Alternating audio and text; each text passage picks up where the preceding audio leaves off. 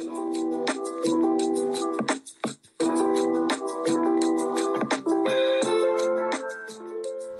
to Mouthwash, TBD Conference's podcast with me, Paul Armstrong, creator and curator of TBD Conference and founder of Emerging Technology Advisory, Hereforth. Arooj Aftab is the founder behind Done with Diversity, a community movement that's about changing the narrative on how the word diversity is used. The movement seeks to change how the media and different industries portray the words amongst brown, black, LGBTQIA+, and disabled bodies, and proposes the term isn't helping the people it seeks to. We have a fascinating chat that I learned a load from, actually, and I'm forever grateful to Arooj for taking time out considering it was Ramadan too. Find Arooj on Instagram or at the hashtag #DoneWithDiversity. Enjoy the show. Arooj Aftab is an award-winning activist and inclusivity consultant who's scraping stereotypes for the media industry and fashion industry. Arooj grew a large Instagram following for her fashion work before revealing that she has the rare genetic condition type 1 neurofibromatosis. This is a condition that causes tumours to grow along Arooj's nerves, making modelling more challenging. Following a wave of support from her followers, Arooj went on to found Done with Diversity movement, which has been featured in major news outlets and the likes of Vogue. The heart of who Arooj is trying to help change. So founder, activist, fashion icon, presenter, Arooj is one of TBD's fresh faces. Arooj, I'm honoured that you've made the time to talk with us about Down with Diversity and your career to date, especially considering it's Ramadan, so thank you ever so much. Lots to talk about. How'd Monday treat you? Oh, my days. It's been a very busy day. Thank you so much for that introduction. It's been a very busy day. Of course, the month of Ramadan's coming to an end. It's been good. It's just been quite hectic. It's definitely been an interesting month. A lot of reflecting and a lot of just I guess doing and trying to keep active and all that kind of stuff, trying to stay as positive, even given the current news, as many people are aware of what's happening in Palestine and all that kind of stuff during the month of Ramadan. So it's very kind of hard to remain level-headed and not get too angry, but it's also just trying to remain as positive as you can whilst you're fasting and, stay connected to your faith, stay connected to God, and as well as that, stay active, make sure your work is getting done, you're meeting deadlines and all that sort of stuff. Yeah, no, absolutely. I think that's the important thing, isn't it? You've got to, keep a positive face on, but also keep aware of everything. That's the important part. Okay, well, this should be fun. Mouthwash isn't just me chatting with Arooj, though. I want to hear your questions, so please use the hashtag MouthwashShow, and I will do my best to get them in. I'm sure Arooj will also go through the tweets after that as well, and you'll be able to potentially get an answer directly should I not be able to get to it, and that sort of thing. Right, okay, let's start. I ask every guest this. What was the first thing you thought of when you woke up this morning? I need to get my nails done. Love it. And what's wrong with the nails? Dare we ask? What's been? No, I just haven't had them done. So I was like, I actually want to go get my nails done. And a facial and just a bit of TLC skincare. Eid is coming up. Eid is coming up. You know what I mean? Eid. I don't know why. Well, to be fair, it's really complicated to explain. So Eid is based on the lunar calendar. So Muslims follow. So I'm a Muslim for those who don't know. So obviously I mentioned Ramadan, so you would know. But Eid is based on the lunar calendar. So basically, depending on what Islamic country you follow, and if there's a crescent moon sighting, Eid would then be marked as Eid is the next day. So we're looking around 12th or 13th for Eid. But I was like, right, I need to get my nails done. I need to get a facial done. I need to just do everything that I can before Wednesday, Thursday. And I've done it. So that was my first thing on my mind this morning, which is quite to be fair, I don't really think about myself the first thing in the morning, but today I did, so I'll take it. I'm quite happy with that. Exactly, why not? And did you say you've got them done already? Yeah, I literally got back a bit ago. You're achieving already. I love that. Tell me about the last 12 months. How have they been for you? The last 12 months have been very I don't know how to explain it. It's been crazy. It's been a bit of a up and down, but it's been full of opportunities that I can't I don't know, it's been like, it doesn't feel like it's been 12 months, it feels like last year didn't even happen. It's just clicked, gone. And you're like, did 2019 even happen? Did 2020 even happen? Oh wait, we're in 2021. So it's very fast paced, and I think keeping up with the pace was also trying to make sure you are present for the good things, the bad things, the learning points, and all that kind of stuff. But yeah, I'd say definitely grown as a person. I think as people we always grow. But I've learned a lot more about myself, and I think I've become a bit more my mindset is a bit more, I think I know more of what I want now, rather than I say last year was like, yeah, I'll do this and I'll do that, but now it's just like I know what I want now, and I know how I'm going to get it. And how did you come to that sort of realization? I think it's knowing your worth eventually, but it's also knowing how to discipline yourself. Like I struggle saying no a lot of the time, so I'll say yes to everyone if they need help for certain stuff. And then I was like, actually, people want to work with me. It's not like I'm always going to them. So, if people are asking for my time, I need to first give myself time before I can give other people time.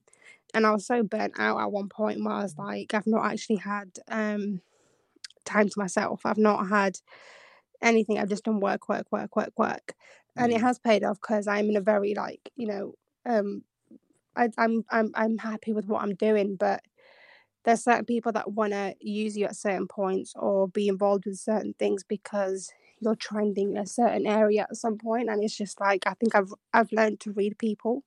And for me, it's just going in, knowing that I know my stuff and I know my time, and I'm gonna make sure that I have my time now. But also, I think when you kind of achieve and you grow and you become more successful, is what I was finding last year. I was getting recognised a bit more in press and done with diversity, and this credibility was just continuing to build up. There's a level of expectation people have on what they expect from you next, and I think that really played on me. And I was like, you know what? I might not always deliver. I might always. You don't know. But I'm just going to do what feels right. And I think that's all that I've been doing. And it's been okay. Yeah, it's been quite blessed. Yeah. It's a learning, isn't it? When you, like you said, when you've had success and you're getting popular, or you are famous in one of another word for certain things, and diversity and inclusion and that sort of thing is a very popular sort of term and area at the moment. So good for you for keeping it together, because I'm sure your inbox was full of stuff. I know I was harassing you to do TBD last year and that sort of stuff. So talk about that for a second, actually, because you do a lot more. Used to be still a model. Now you do lots of other things like talks and that sort of thing. But that's not just what you do. You also help brands and that sort of thing. Talk a bit about that before we talk about you. Yeah, so I'm on the opposite end of the diversity argument. People are saying we need more diversity. I'm saying no, we don't. And there's reason to why I'm saying that. So I explore language and terminology, and hate's the wrong word. I dislike the word diversity, because the word diversity is, what do you mean? Right. People are, we need more diversity inclusion. I'm like, no, we don't. We actually need to rethink the way we are approaching diversity inclusion before going ahead with diversity and inclusion.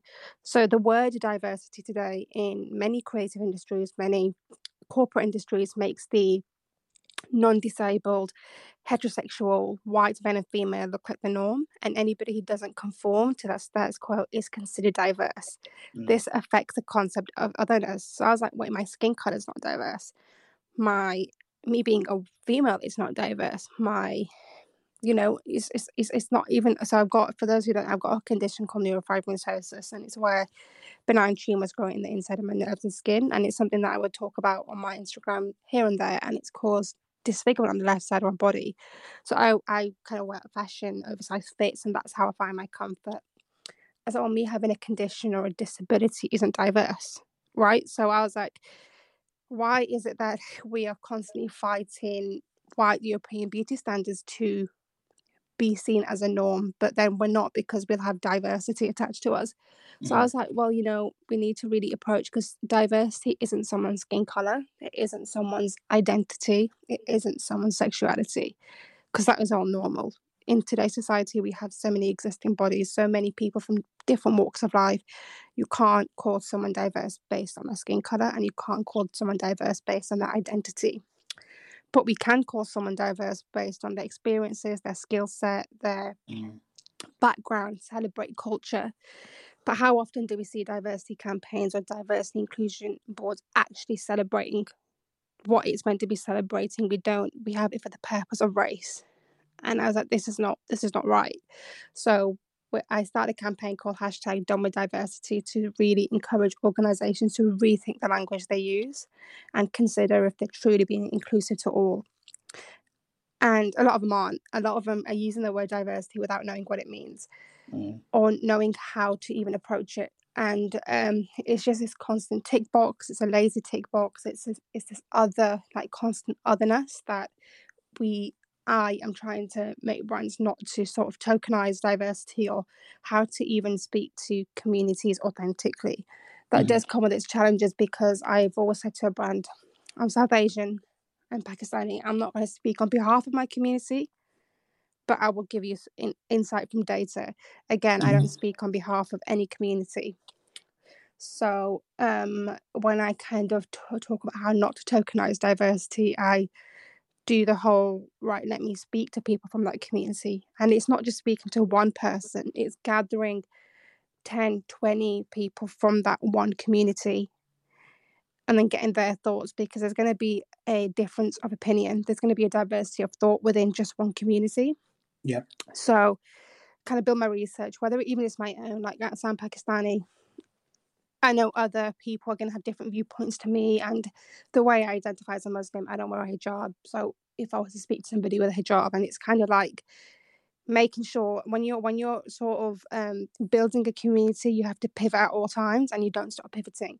Brands think they can tick one diversity box and stop pivoting when they've done the job face value. It doesn't work like that. So I try to just kind of gather as much data and information as I can, and I go to sort of brands and consult them on how probably to approach diversity properly. But the question I get asked is, well, how do we not be tokenistic? I'm not really going to be tokenistic anyway, because you're already too late. We've already started it too late. So you're going to come across tokenistic, but this is something that you can, I guess, learn from. But I don't know how brands expect not to be tokenistic when they've never had a black or brown or a person with a disability on their campaigns. So it's just really ticking a box for all of them. So I'm just trying to, I guess, change the narrative of the language they use and introduce other methods on how to actually speak to consumers authentically rather than seasonally. And what's the reaction been from communities and brands? So that is consumers and brands, do you say? Yeah. A lot of support. It's crazy. Like, it's crazy. It's just, it's support has been crazy. Like, I remember starting this and I was like, oh, will anybody get done with diversity? Will they think that I'm just cancelling out here? I'm complaining about nothing. And no, it's been great. Consumers, Instagram people, like users, have been amazing. Brands, I'll say they're reluctant because they probably think, oh, we've got a certain way of doing things, whatever. You're like this millennial generation, blah, blah, blah. And it's like, not all of them, some of them. But some brands have been incredibly supportive. I've had incredible platforms to speak on, and a lot of mentors, a lot of leaders that are like leaders in the fashion space that are listening to my message. A lot of university lecturers and educators that have called me into their universities to lead certain diversity and inclusion curriculums and all that kind of stuff. So the support has been incredible. And I'd say even with the consumer support, so I like to approach things visually. I've never been a big reader. I've always loved art, so I communicate through art, and I post artwork, and you either read between the lines or you read the quote. So in my artwork will range from how I communicate. So even when I send a brand a deck, it will be artwork. But the artwork will contain a message based on how my sort of approach to their diversity initiatives, and it will make sense because it also very much self-explained. There's quotes, there's a bit of imagery, and there's little text, because I think the last thing somebody needs to read is 20 pages of a report when they've been there and done that, and these reporters are everywhere. So I like to sort of make it as visual, and I think because of that, it's quite memorable and it is shareable content. Yeah. And people like that sort of stuff. So I guess it really works for me. But yeah, I think consumer wise, they like the little taglines I come up with, and I guess how they can relate to it. So I think one of the taglines I had was, "We are not seasonal." And as I look, Muslims aren't just Muslim on Eid or Ramadan. Gay people aren't just gay on Pride, and Black people aren't just Black on Black History Month. We're not seasonal. You either talk to us 365 days of the year like you're white consumer, or you don't talk to us at all, because nobody's here to fill your diversity quota when you want to look good face value. And, you know, as consumers, we're becoming a lot more switched on, and, you know, it doesn't take a lot to realize when something's not quite authentic or not genuine. So yeah, it's been received quite well. I'm super happy with the way it's going, but there's always a lot to do. Like there's always going to be a lot to learn, and I'm not stopping just yet. I'm only just getting started. Good, I'm glad. So I have a question. You talk really passionately about it. Is it more of a movement, or what are your plans for it? Like where's it going next? How do you describe it? So it has a few avenues. Because it's on social media, I'd say because there's a certain community towards it, it's got its activism and movement level, but in present time, it's a business model, and it's got its business to it as well. So then you get my page, which is quite unapologetically, I'll say what I need to say. So there's a few mixes of a very millennial mindset to mixing it with something as a form of activism. But when I consult, it's in very business, data, numbers, consumer spend sort of level. So it's interesting. But yeah, I think when you go on social media, you see all like artwork and all this kind of stuff, and people are like, "Ooh, yeah, activism." And I was like, "No, well, it can be activism, but this is a message for brands, you know." So yeah, there's a few avenues on how people want to relate to it. I guess it started as a movement. It's turned into a consultancy. It's turning into an education piece for universities now. It could potentially turn into a book. So yeah, there's a lot of opportunities there. I think there's a lot of interest from industry on how potentially this could grow. But from it starting as a hashtag, it's now been introduced to universities, as I said, and brands and consultancies, and I guess consumers, just for a sense of belonging. And someone's actually saying it and speaking about it. So yeah, there's a few avenues there. I definitely think there's a book in it. I think you could have a really nice sort of active section, you know, for people to work through, like a workbook type, not necessarily an essay one, but lots of avenues, I'm sure. And I'm very pleased it's going into universities, because I think that's a good place to start. When you were talking earlier about the fashion industry, I had a sort of question that sort of popped into my head. When you think of the fashion industry, you tend to sort of think about forward thinking. There's lots of interesting campaigns being had and that sort of thing. Why is the fashion industry paying lip service to diversity instead of an inclusion, instead of really embracing it? You know, when you think about fashion, it's about different looks. It's about, you know, pushing envelopes and that sort of stuff. They should really be a bastion for like best practice when it comes to this sort of stuff. Why are they failing this? I'll be honest, the fashion industry, it's a very, it's not as inclusive as people think. You know, when you go behind the scenes, it's not, right? They can get models from all around the world. They can get models from whatever to look like they're probably representing whoever they want to represent. But when you go behind the scenes and you see their team, it is not inclusive. So, you know, you can't really have diversity. Doesn't work if there's no representation behind the scenes. It doesn't work. Diversity doesn't work if there's no inclusion. And a lot of this face value lip services, ooh, we've got a black model, we've got a brown model. Cool. But who's on your marketing team? Who's board level? Right. Who's actually making the decisions? Who is speaking on behalf of our community? Because if I see something that is targeted to my community, I want to know if somebody from my community actually had the opportunity to have a seat at the table to make that certain campaign for my community, not just somebody who's trying to benefit from speaking to my community to capitalize from the brand. It's not fair, you know. So behind the scenes representation is something I talk about quite a lot, and it's something that I'm extremely passionate about. And I think as a South Asian Muslim Pakistani woman working in the fashion industry, I've not come across one person, and I've been doing this since 2018. I think I've come across other South Asians, but not a Pakistani Muslim woman. So yeah. And I think when I used to work for people, every job I'd always be the first brown girl, the first Muslim they'd worked with, or the first this they'd worked with. And at first I didn't realise it. At first I was like, yeah, whatever, okay. And now when I look, it just really irritates me because I'm like, why? Why? You know?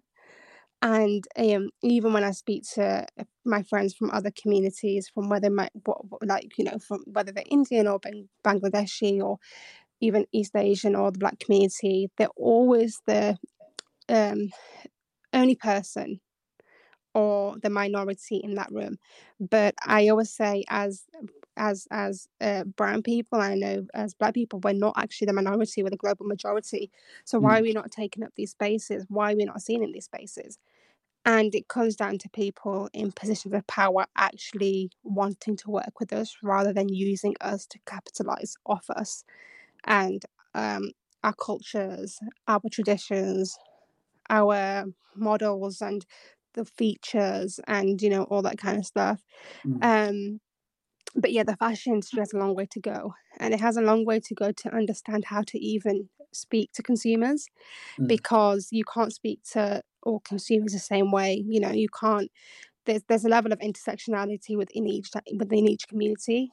We're not all the same. One brown person doesn't represent all brown people. Even as far as when I look at campaigns and I see often when it's Muslim representation, it's a hijabi model. Right. And that's fine to start, but I'm like, that level of or that representation of modesty can be quite damaging to the image of how other Muslim women choose to show their modesty. Right. And often I've had, oh, but you don't wear a hijab, so how are you Muslim? So I was like, people really see things face value. Unless we have in more than one representation from one community, that's when there will be growth, Right. And it's not always getting a literal face value thing, but I think the fashion industry likes to get literal face value representation. And it'll be someone in a hijab, it'll be someone who's visibly got a disability, it'll be someone who is visibly open with their sexuality, or and it's like, for me, I've always just been sort of the brown girl in the middle. I don't look Muslim enough for brands, I don't look Asian enough for brands, but then within my own community and the issue they have with colorism, I'm not white enough for them. Right. So it's a really difficult thing where I'm just in the middle trying to advocate, well, where do I stand, Yeah. Tell me, that sort of plays nicely onto Fashion Minority Alliance. Tell me tell everyone, not just me, what's that about, and what do you do with them? So we build relationships with the fashion and beauty industry stakeholders to foster more of a long-term relationship with Black and brown people. And this is from university graduates and getting their foot in the door for opportunities and providing them with opportunities. Like we were in a discussion, I was in a discussion with a friend actually, was it last week? And we were talking about British fashion designers, and none of us could name one Black or brown British fashion designer to come out the UK that has had a red carpet item one on a red carpet. When we look, a lot of, obviously we've got there's people in the United States, but what is the UK doing for Black and brown talent? What is the UK doing for Black and brown fashion creatives? What is the UK doing to make fashion accessible for Black and brown creators? They're not doing a lot. I'll tell you that they're not, because when they need to understand that culture is a big thing to my community, and just if I'm talking on behalf of myself, but also would there be an intersectionality of religion? Now, in any work, any fashion industry, drinks, nudity, all that kind of stuff is a big thing. So for me to even be working in the fashion industry, I've got quite a bit of privilege, and I'm from a very open-minded family, but there's a lot of self-discipline because I don't drink. but in order for me to meet people, I have to be at these events. So the accessibility, not just to clothes, but to get into the fashion industry is very limiting. And it's like you have to know a certain person, you have to do a certain thing, and you have to be a certain place. So with the FMA, we kind of are trying to build more of a, I guess, relationship to sort of hold more long-term relationships with Black and brown people, not just temporary, one-off, tick box, seasonal. Is to kind of foster that and make that long-term. I guess when we sort of talk about activism, that there's sort of like different levels of it, I would imagine. Just from what you've mentioned just there with, like, you know, you don't see designers on the red carpets. I guess that's just, you know, educating, I don't know the word for the people that pick wardrobes for clients and that sort of thing. What do you call it? Costumiers? Something like that? Yeah, but it's having stylists behind the scenes to pick from their own communities as well, not relying on white counterparts to give us a seat at the table. So expanding the repertoire of people available, not just educating the ones that are there. Yeah. Imagine if you had a magic wand at the moment and you could change the industry, but you only have one swoosh of that wand. What would you change straight away? Compassion. Ooh, why'd you pick that? I think if you want to make real change, you just have to be a compassionate person. A lot of people are like, well, why should I care? And most of the time people don't. And I think for anybody to care about anything, it starts with compassion. And because you want to make that change, you can't force it down someone's throat. But that's why I say it starts with compassion. And with compassion, people will naturally make that change, not question it. They wouldn't second guess it. Interesting. We had Carol Russell on the show. She's a senior Black TV writer that I spoke to earlier, talking about diversity in TV writers' rooms, which is sort of what we just talked about a little bit with the fashion. She said she's seeing change, but not fast enough, but she is definitely seeing change. What's the equivalent in the brand world for that sort of to happen? Is it marketing? Is it more senior sort of stuff? Is it everywhere? Where do people sort of need to hear different voices and see different faces? It starts behind the scenes, I think. I think you can't have change unless it's behind the scenes. Like, again, if you can't have the problem now is there's culturally inexperienced people creating for communities they think they understand. I'm tired of people who are not from my community trying to make campaigns for me. I'd rather have someone have a seat at the table to make those campaigns for me, because I'm no longer here for stuff to be sold down my throat, or see a Western brand do Eastern clothing just to boost their sales for Ramadan and Eid. It's happening. Right. I'm seeing ads in my face when I'm scrolling through my Instagram. I'm seeing all these South Asian wear, and I'm like, I don't like it. And the reason I don't like it is because it's not why what is a need? Why are you doing it? Do you know what I mean? I get it. I get genuine. You want to be inclusive in quotes. But start with hiring people and start with behind the scenes.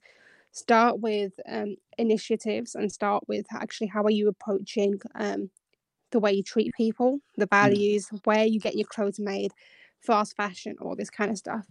And there's so many concepts in terms of other like brands that aren't fashion related. It's sort of the same principle, but it really comes with, again, hiring. You know, we don't need face value diversity. We need meaningful diversity and representation behind the scenes for diversity to work when it's on camera. And I think that's why I say, you know, it can't work. It can't work if you don't have it behind the scenes, and it needs to be behind the scenes before it can be on camera. I know there's a lot of people being like, we need these TV presenters, we need these actors, we need these singers. We absolutely do, but we need it behind the scenes for it to have a longevity on camera. If we're just going to keep pushing for face value representation, it's not going to serve well not like in the long term. But we need people who are in positions of power behind the scenes to build those relationships and keep it long term, not just temporary.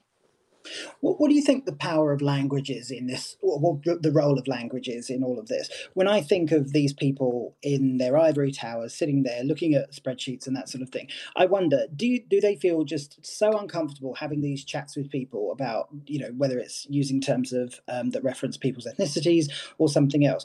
I always find that like words are constantly changing in their use and acceptability. Terms get people into trouble, but when you think about those sorts of people in the higher seniority, they tend to be older, they tend to be whiter. I do think some of that's changing, definitely not fast enough. I definitely don't think it's happening in the numbers that we need. When you think of words like BAME or people of colour and that sort of thing, they're hideous, aren't they? But it gets people into trouble. What's your recommendation when it comes to people? I mean, what even is BAME? Like, what is a need? Honestly, like that word really annoys me. The word BAME, the word POC, the word minority, the word ethnic, and the word diversity is literally all added onto that. Diversity is another word to say black and brown these days. Yeah. Because people don't want to say black and brown. So I'm like, on my days, like, I'm so tired of trying to make people comfortable that I really couldn't give a shit if you feel uncomfortable, because your comfort isn't my problem. That's your problem. And I always think comfort and understanding something is a choice. That will be a choice when it comes down to race and equality and equity. If you choose not to understand something, that's your problem. If you're uncomfortable, that's your problem. And I often say, well, obviously I can't speak on behalf of all communities, but I normally say when it's my community, the South Asian community, I would prefer to be addressed as brown or Pakistani, or the intersectionalities within the South Asian community. BAME is like, well, who do you mean? Do you mean Indian? Do you mean Bengali? Do you mean Sri Lankan? Do you mean Pakistani? What do you mean? Because I don't know what you mean by South Asian as a whole. So tell me what you specifically mean, and then we can actually go ahead. But the truth is, people don't know their geography, so that makes it a bit more complicated. Oh my god! Because they're like, I don't know about the South Asian. It's just brown. So yeah, people are really stupid at the same time. So it's kind of like, right, maybe they're saying it because they don't know. Fair enough, like whatever. But I think people should be addressed how they want to be addressed. Yeah. I must admit, I've gotten into the habit of asking people now, even that kind of makes me feel uncomfortable sometimes, because they sort of sometimes roll their eyes, or it's that sort of weird edged sword, and that's the thing. But until you do it, you just got to get over it, haven't you? Really, and just sort of get to the point of why you're meeting that person, not like worrying about it. Like it's really about, even like, if like, I'll give you an example. One thing that I'm learning, I'd say, is on pronouns and gender. Because it's obviously I 100% support the community, but it's not a community that I've been had around quite a lot growing up. Right. And ever since I think moving to London, I've been more in the environments of having friends from those backgrounds. So one thing that I do consciously is to make sure people are addressed they want to be addressed, the way they want to be addressed. And it's principle and it's respect. And I think for people who don't get it, I always think I like to give people the benefit of the doubt, but at the same time, that is only just a small percentage, because I'm like, I understand it is new, diversity shifted, the world has shifted, and it's hard to keep up. That's one thing I 100% understand, but we can't be stuck 30 years, 20 years back. We have to really adapt. And maybe it is like learning a new language, and it is getting used to. But also treat it with a bit of respect, because everyone is human at the end of the day, and we all will make mistakes, I think on the opposing end, I think like this cancel culture or all this can be, it's not progressive, Yeah, 100%. But it's kind of like, I think people shouldn't be afraid to ask questions. Ask them. But if you know what you're going to say is offensive, just keep your mouth shut.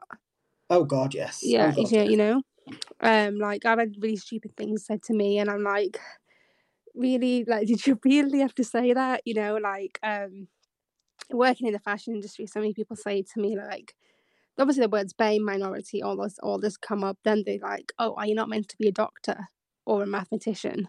Oh. And I'm like, what's that supposed to, obviously the stereotype of South Asians and where we should be and all that kind of stuff. But going back to term and language and how language has sort of, I think language has really dumbed people down when language should be, it should be expressive, but it also shouldn't box people off. So I don't like the word BAME, don't like the word minority. They're all inaccurate because BAME doesn't make sense. BAME excludes other underrepresented groups. Minority, black and brown people are not minority, but global majority, so that even is geographically incorrect.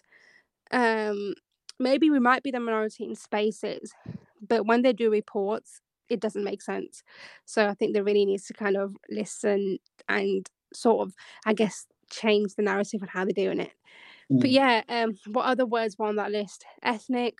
God, I don't even want to have to explain ethnic.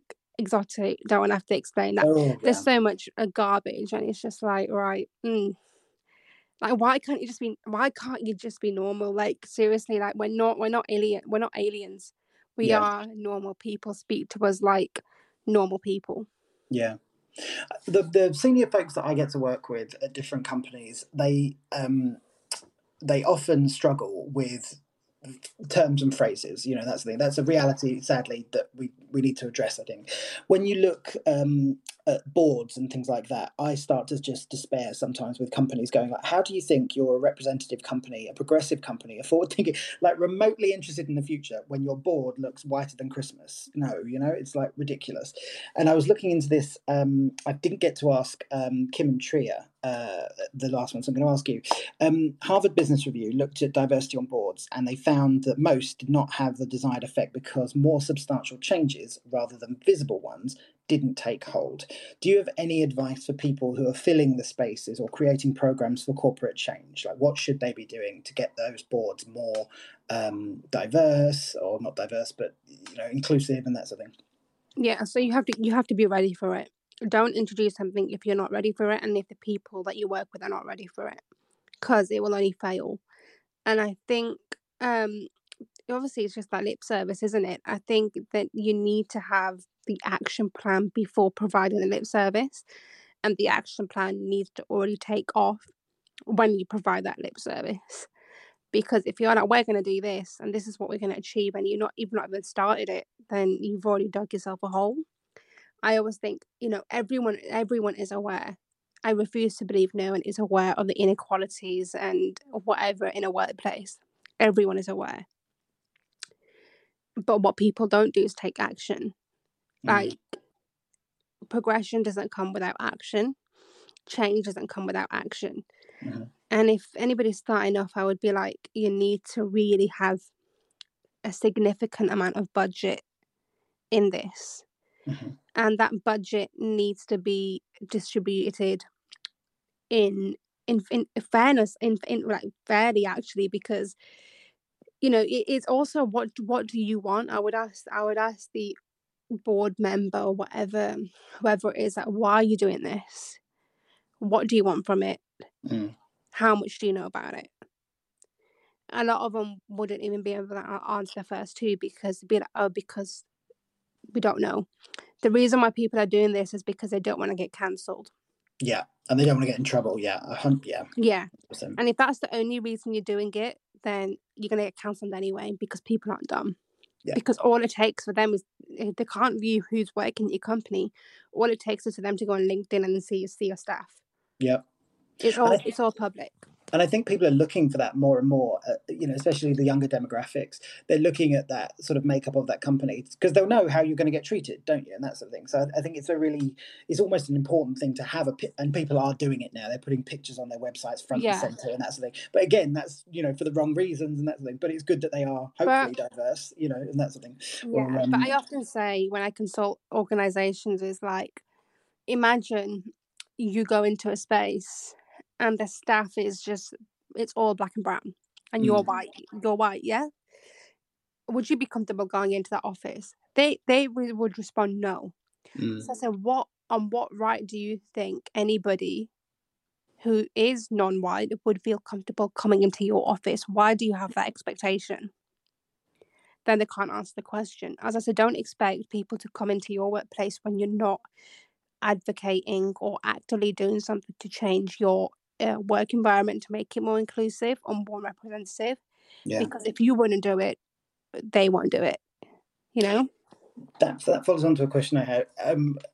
Ally might be the wrong word, but what does it take? What does it mean to be truly an ally to people of different faiths, anything in 2021 at the moment? I feel like the definition's changed somewhat over the last sort of 12 months a little bit. Would you agree with that? I wouldn't say I'm an ally when I'm from a community that is marginalised.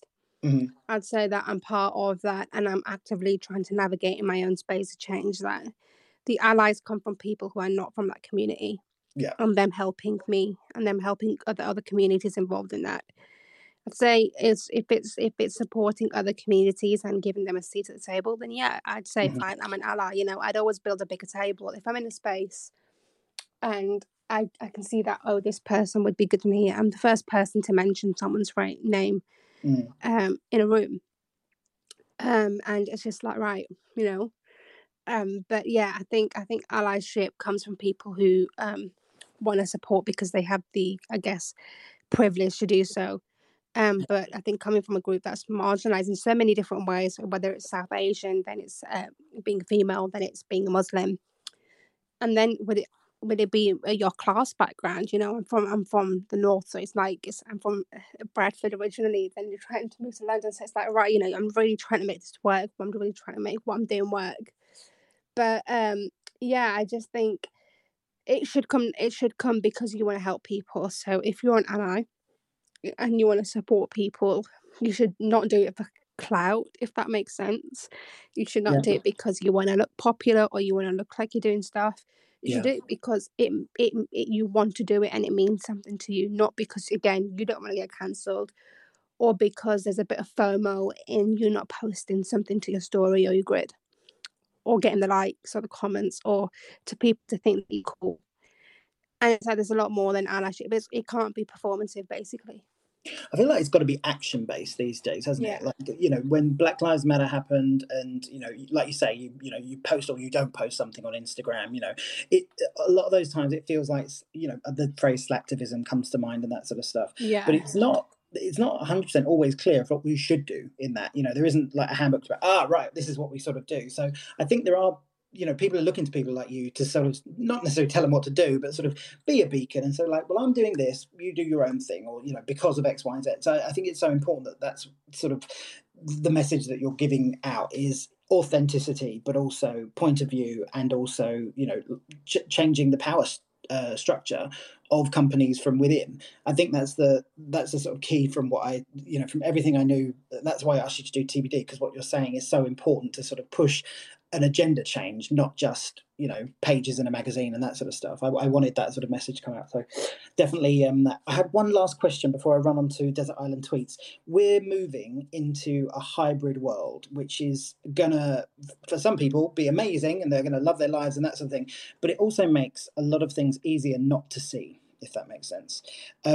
What do you think people should be doing when they're in the office working remotely so that they can help people who aren't seen, if that makes sense? Wow. I also it really just comes down to being self-aware.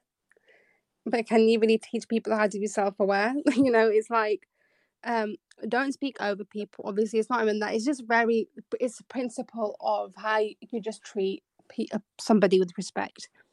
Nobody needs special treatment. We need this equal amount of treatment. We're not asking for, we want more. Right. Nobody needs more than anyone. We just need an equal amount of respect and to be listened to. Yeah. And just to be understood.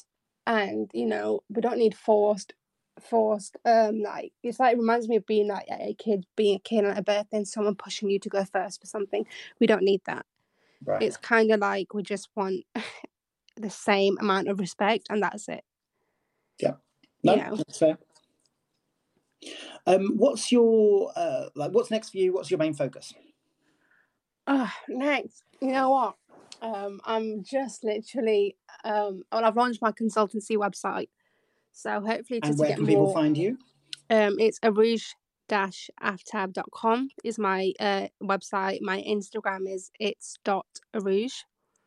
And this is my Twitter. So everything's sort of linked. But yeah, I think, and you know what, I'm just going with the flow, but also I know what I want. But I've got my cards close to my chest because I'm ready to do something. And when it's on the grid, it's on the grid. It's that kind of thing, is when it's there, it's there. People will know. But I guess obviously it's the education side of things. Yeah.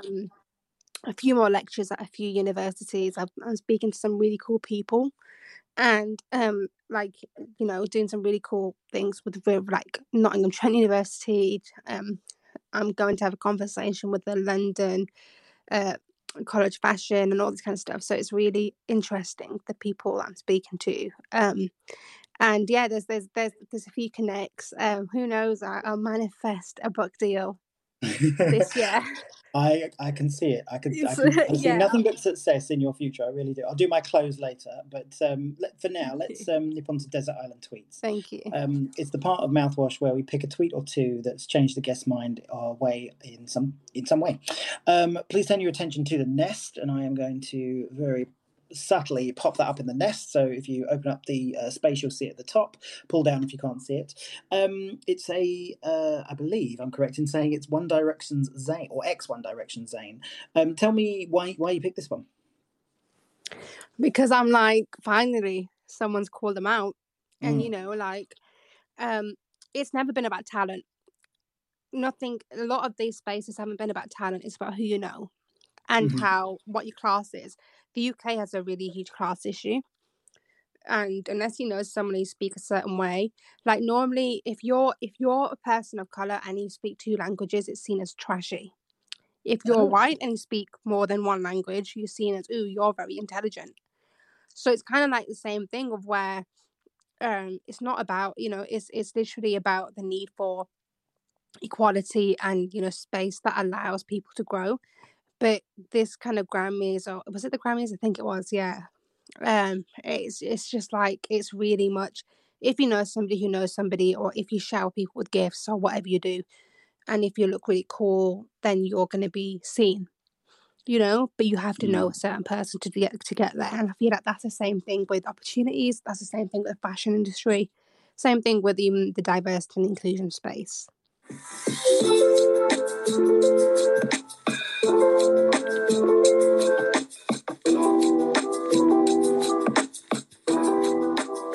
Thanks for listening.